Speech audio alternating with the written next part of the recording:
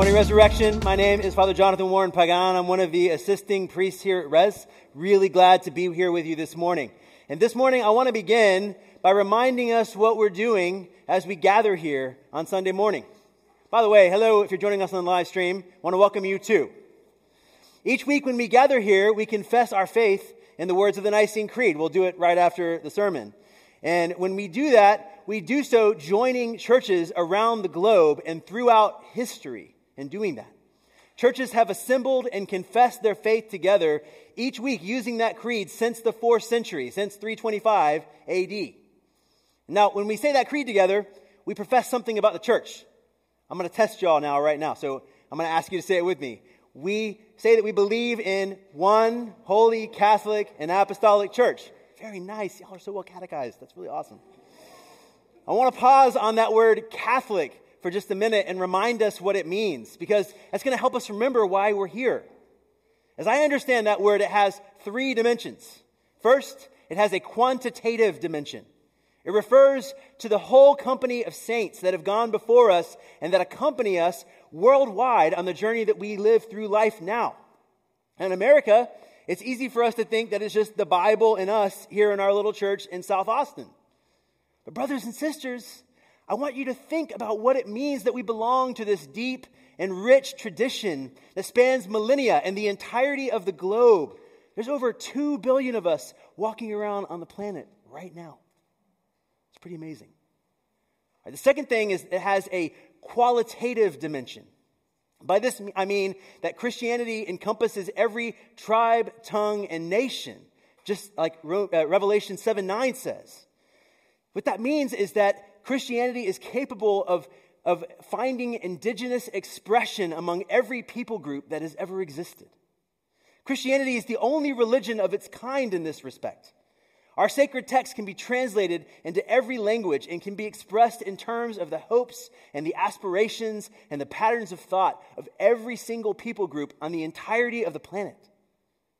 And in that way, every culture can discover that the person of Jesus answers to the deepest and most restless longings of their hearts. Now, I got to stop here for just a second, because this is too good not to spend a little bit of time with. Now, Lamin Sanneh, who's a historian of world Christianity from the Gambia in West Africa, he just died a few years ago, wrote this amazing and fabulous book called Disciples of All Nations. Here's what he says in the introduction to that book. He says, more people pray and worship in more languages and with more differences in styles of worship in Christianity than in any other religion. Well over 3,000 of the world's languages are embraced by Christianity through Bible translation, prayer, liturgy, hymns, and literature. 3,000 languages, y'all. And get this, Sanneh goes on to say that over 90% of these languages have a grammar and a dictionary because Christians wanted these people groups to be able to worship Jesus in their own language, to read the Bible in their own language. Christian missionaries, not just from the West, but from Latin America, Asia, Africa, brought these gifts to the peoples of the world so that they could have the privilege and the glory of knowing Jesus and praising Jesus in their own language. Now, to profess the Catholicity of the church is to celebrate the fact that in this assembly, we are mystically united with the whole breadth of human civilizations that Jesus Christ has redeemed. For that reason, the book of Haggai says that the God of Israel is the desire of every nation. So lastly, Catholicity has a cosmic dimension. We are part of the communion of saints, a mystical reality that encompasses the quantitative and the qualitative aspects that I mentioned already. But it goes beyond those aspects to include the angels, the archangels, and the whole company of heaven in that communion of saints. We say that every single week during the Eucharistic liturgy. Listen out for that. We join our prayers to angels, archangels, and the whole company of heaven. When we assemble on Sunday morning, and that's actually, by the way, the meaning of the Greek term that we translate church in Scripture, it means assembly. We are participating in the fullness of this reality. We are participating in a global, historic, multi-ethnic, multicultural, cosmic mystery that we cannot begin to fathom. We are a fragment of the whole of what God is doing. And even what we see of what he's doing in our midst is only a fragment of what God is actually doing. The Holy Spirit of God is at work among every people, at every time, and in every place, unseen to you and me, until he desires to make that work visible to you and me. And when he does, it is electrifying. We suddenly get a glimpse of what is happening in that unseen realm, and we know beyond a shadow of a doubt that reality is not secular. It is charged with the glory and the grandeur of God. We are suddenly given a new perception of the world, a different set of lenses with which to see reality, and that perception changes us. What Jesus wants to do for us this morning as we gather here is to give us a fresh vision of what he has been doing and what he is doing right now. He wants to give us new eyes to see how big God's mission is. He wants us to see his invitation to us here in this moment to participate in that mission. Now, I start with that little theological digression. It doesn't have much to do with the Gospel of Mark, but it does have something to do with it, and you'll see in just a minute. I start with that little theological digression because the Gospel of Mark this morning is describing a problem that the disciples have with vision. It's a perception problem that the disciples have. They are mired in these myopic disputes with each other, and they can't see the big picture of what God is doing. I mean, Jesus takes the disciples to school in this passage because they cannot understand who he is or what he is doing. They see reality one way, Jesus sees it another, and Jesus is trying to give them the lenses with which to see reality as he sees it. And just like the disciples, we need the perception that Jesus wants to give us if we're going to believe what Jesus says about the world and then act accordingly. What we believe about reality is, if we're being honest, probably something closer to what the disciples believe about reality, because actually that's pretty much what every human being ever believes about what reality really is. Now, here in a nutshell is what the disciples believe about reality. And really, again, what practically every human being in history thinks reality is at a kind of a root level. What the story is something like this. The world is a scary and dangerous place because resources are scarce and humans are selfish and wicked and greedy. So life is a competition. My tribe versus the world for fame, status, glory, money, sex, power. And the goal of my life is to get my friends and me on top so that we can secure good things for our people and then slam the door on our enemies on the way in. You see what I'm saying? You got to dominate or you will be dominated. You got to stomp on everybody or you're going to get stomped on. Let's call this, for brevity's sake, the secular story of the world. Now, I want to say this, I want to be clear about this. The disciples know at a cognitive level that the secular story is not true. They know their scriptures, and the scriptures tell a different story. Their God demands that they love him above all and their neighbors as themselves. And yet clearly in this exchange with Jesus, even though they live on a daily basis with the Holy One of Israel in flesh, walking around among them, we see in this story, in this exchange, that the true story of the world has not made much progress in their hearts and in their imaginations.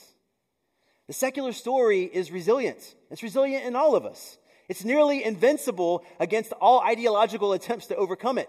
It seems to be deeply sedimented in the human experience and human consciousness, the human imagination, the human heart. And it's a blindness to truth that affects everybody equally. Mark's gospel makes this point over and over again. Mark's gospel is full of all of these ironies and inversions and reversals. If you read the Gospel of Mark later, you'll see it over and over again. There's like the surprising inversions and reversals. The people who are supposed to be able to see and teach the people of Israel resist the truth when Jesus speaks it. And eventually they seek to put him to death. In the whole of Mark's gospel, the only beings outside of the disciples who recognize who Jesus actually is are a man who's been blind since birth. It's actually in the same chapter. You can go and read that later. And the demons that Jesus casts out. That's pretty bleak, right? Everybody else either looks down on Jesus or they think he's crazy or they hate his guts. That is bleak. It's a bleak affirmation of the universality of spiritual blindness. And the disciples, despite professing that Jesus is the Messiah, they don't actually get who Jesus is. They understand that he's the Messiah, of course. They make that claim. But their understanding of who the Messiah is utter garbage. And the setup to this story is kind of one example of this theme of inversion in Mark's gospel. The background that you need to know from the Old Testament to understand the setup of this story is from the prophet Isaiah. Now, Isaiah has been prophesying that Israel, in his disobedience, is being judged by God. It's going to be sent into exile, and everything is going to be lost, right? But then it turns in Isaiah 35, and he pronounces this beautiful blessing. The land that has been cracked and ruined is going to be watered by this gentle rain, and the desert will bloom. And that's actually this incredible metaphor for God coming to his people in the midst of desolation and reviving them. This passage has been so important to Mother Tish and me that we actually named our first daughter after it, Rain Mercy. In verse 10 of that passage, it says that the people of Israel will return to Zion, to Jerusalem, in a victory procession. And it says, only the redeemed will walk there, and those the Lord has rescued will return. They will enter Zion with singing. Everlasting joy will crown their heads. So as Mark sets the stage for this conversation between Jesus and the disciples, he makes it clear that they're setting out from Galilee, where Jesus has been enacting and proclaiming the kingdom of God, and they're heading towards Jerusalem, towards Zion. Like, this is the victory procession. This is the kingdom of God enfleshed in the person of the Messiah coming to Zion, returning with victory. It says even Jesus was leading the way in this victory procession. And as Mark lays this out, it's like kind of funny. I think it's meant to be funny because it doesn't look anything like what Isaiah has described, right? It's not glorious at all. It's like a bunch of dirty and confused and bumbling fishermen shambling towards the kingdom. You know what I mean? It's like, oh my gosh. So, and then it says, and I love this too. It says the disciples were astonished. Or I think the NRSV has, they were amazed. And some of them were afraid, right? Like the word astonished here, it doesn't just mean like they were surprised. It means like, we're a little concerned, Jesus. Like imagine how you would feel if you showed up to like, I'm going to join the conquering divine hero as he overtakes the, Zion, our home, from these pagan Romans, right? And you show up and you're expecting Aragorn going up against the orcs or something, right? No, it's Jesus and the 12 disciples, and we're going up against the toughest army in the world, right? And Jesus turns around and says, hey, the victory is me dying. You're like, are you sure? This is the first reversal in this passage in the Gospel of Mark, right? The commentator Joel Marcus puts it this way. The fearful trek of the befuddled, bedraggled band of disciples is the return of Israel to Zion. And Jesus' suffering and death are the prophesied apocalyptic victory of the divine warrior. Like if you don't see the world like Jesus sees the world, it's beyond ridiculous to imagine following him into Jerusalem under these conditions. And the second reversal in this same passage comes immediately after this. The disciples, as confused as they are, have been given enough light to realize what's happening. They realize, okay, we're in the victory procession. We're following the Messiah into Jerusalem, but they don't have the lenses of Jesus. They cannot grasp why he's doing what he's doing or why he just said the super weird thing that he just said to them. Like, despite all of that, right, Jesus, like, you're about to unleash the hosts of heaven on these pagan infidels, and you're going to wipe them off the face of the earth. I mean, it's going to be a bloodbath, right, Jesus? Like, and then, when you win, you're going to give places of authority, influence, and power to your friends, right, Jesus? And so the sons of Zebedee, James and John, come running up to Jesus to try to cut a deal with him. Rabbi, they say, give us whatever we ask for. Choose one of us to sit on your right hand and one on your left. That, we don't just want to be your friends and get favors. We want to rule together with you. We want to be co-regents with you on the throne of Israel. That's like kind of a big ask, right? Like the kingdom, of course, in their minds is Jesus living large with his friends in the royal palace after he slaughtered the pagans. So I was like meditating on this passage before. In my imagination, it was like Tony Montana sitting in the palace at the end of Scarface. Anyway, all right. If you haven't seen Scarface, don't worry about it. Anyway, all right. But for the disciples, the new age that Jesus ushers in with his kingdom in their minds will be exactly like the old age, with the exact same power structure, except with a new cast of characters on top. For the arrogant, tyrannical Romans, James and John would substitute themselves as the arrogant tyrants. And the other disciples are just mad because they didn't get there first. Like, that was a great idea. I wish I had had that one, But then the second reversal comes, and it is Jesus seeing what is in the disciples' hearts and speaking directly to it. I mean, they want to be great. They want to be first, right? They want glory, status, sex, money, power for their tribe. It's the secular story, right? The Romans have been on top for too long. Now it's our time. And what's interesting is that Jesus doesn't shame the disciples for this crass desire. He doesn't tell them that they want the wrong thing. They're like, it's not bad that you want to be great, that you want to be first. He doesn't say, stop trying to be great, learn some humility, y'all. What he tells them is they have the wrong set of lenses to see what true greatness looks like. The commentator Timothy Geddert says this: the disciples are not consigned to last place. They are shown how they can be first. They are not consigned to slavery status. They are shown how to become great. Jesus is not saying, hey, stop trying to have so much dignity. He's saying, you're looking for dignity in all the wrong places. The secular story, you have to dominate or be dominated, depends upon a certain way of seeing what greatness is. Jesus says, if you see the world from my point of view, that vision of greatness is actually everything that's wrong with the world. That's why the world is cracked and broken and spinning off of its moral axis. Like, if that's your vision of greatness, it's because you're not seeing straight, Jesus says. You do not really believe that God created you and knows every hair on your head and loves you with an undying and relentless love that you cannot escape. It's because you think you have to take care of yourself. That your heavenly Father does not actually own the cattle on 1,000 hills. I mean, he made it all and he owns it all. And all of it belongs to you. You think that you have to get honor and status and good things for yourself, and that's why you think greatness is what you think it is. What you need, Jesus says, is my eyes, my perception. Then you'll see what greatness is. Then you'll see what victory is. You'll see that it's not rewarding your friends and punishing your enemies. It's giving your life away like the Son of Man does. Because if you know that God loves you in the same way and with the same measure that he loves Jesus, that he wants communion with you and with the kind of intimacy that he has with Jesus, then you want everybody else in the world to be liberated with that same truth. You will know the truth, and the truth will set you free. And it will set you free to free others. True greatness is taking the low place, becoming the servant of all. Not because that's a good thing in and of itself. Exaltation follows suffering in Scripture every time. That pairing is always made. It's not a good thing in and of itself. It's good because of what it accomplishes. It's good because when we become small and we become humble, other people can see the goodness and the love of God shining through us. We become windows that are transparent, that people can see through. They can see how much God loves them, and they are liberated to love God in return. That is beautiful. That is glorious. That is righteous. That is morally beautiful. That is victory and glory. That makes the whole company of heaven, all the angels and archangels and the whole company of heaven, stand up and cheer. Amen?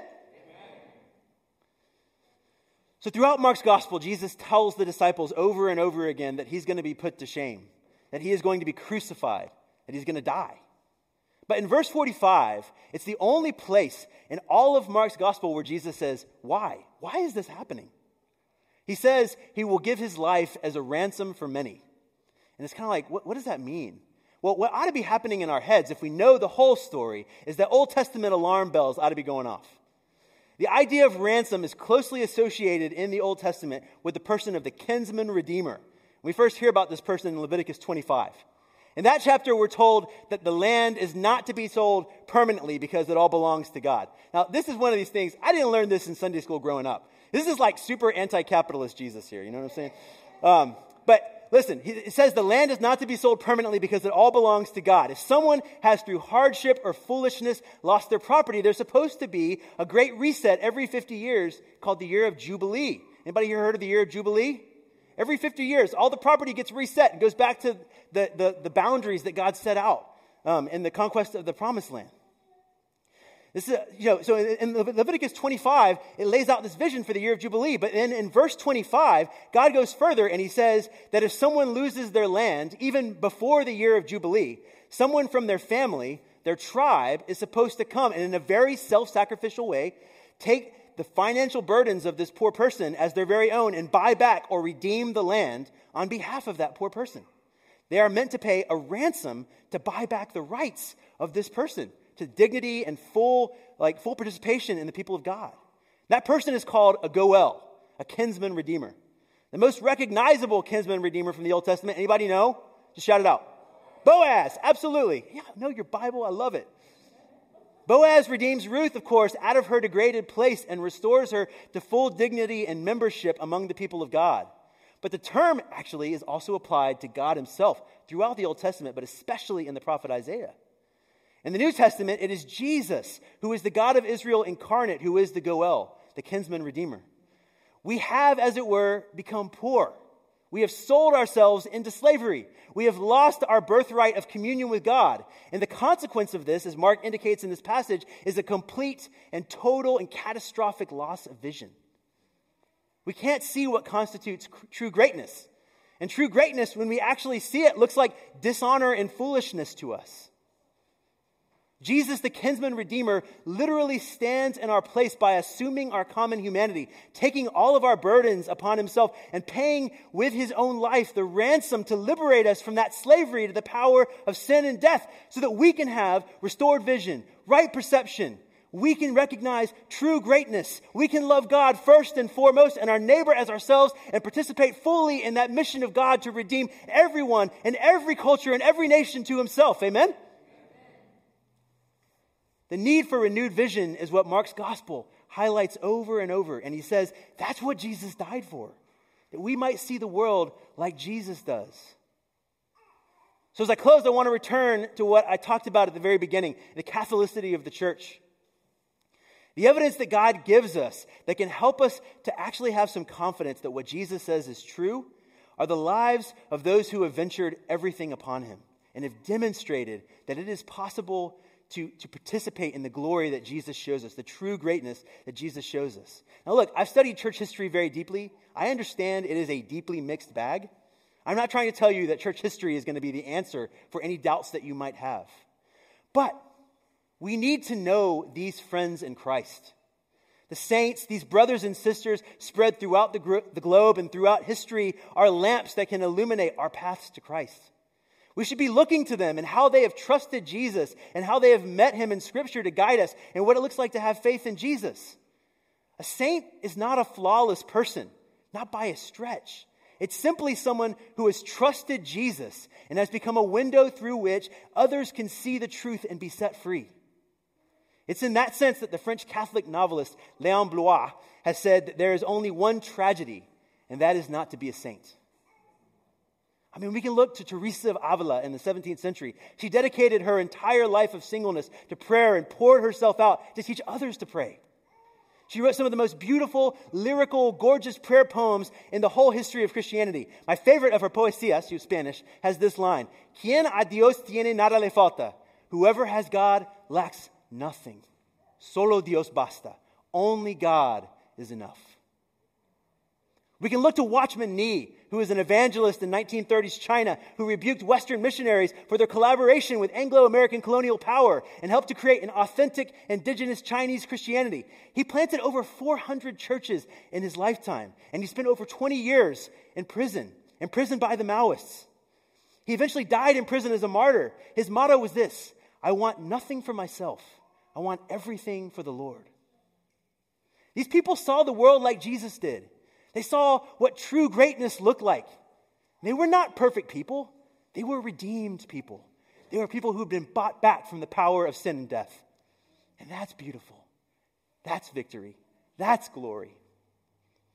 It is only if we can see the world as Jesus does that we're going to take him at his word, that true greatness looks like smallness and a life devoted to others. Having the mind of Christ given to you is a miracle. Mark tells us in no uncertain terms that if anyone believes the words and the ministry of Jesus, it is because God has worked a miracle in their hearts. He's given them sight. He's given them the ability to see the world like Jesus does. The people who should have recognized Jesus didn't. The disciples themselves couldn't understand what Jesus was about. But yet, here's the reality. It's a miracle, but it's a miracle that God delights to give us. If we ask him, he'll do it for us. So listen, if you're here today and you're struggling to have faith in Jesus, you're full of doubts, if you're skeptical about his understanding of what true greatness is, then I'd ask you to take this next few moments as we pause in silence to pray. Ask God to give you the vision, the perception of Jesus, to see the world like Jesus does. And if you do see the world like Jesus does, praise God. God has worked a miracle in your heart. Praise God for that. What I'd like you to do is to take the next few moments to ask Jesus how he might want you to respond. In what way can you follow him today into true greatness, to become the servant of all the others that God has placed in your life? You're listening to Resurrection South Austin, a community of faith, learning to do life together in the goodness of God. For more information, you can find us online at resaustin.com.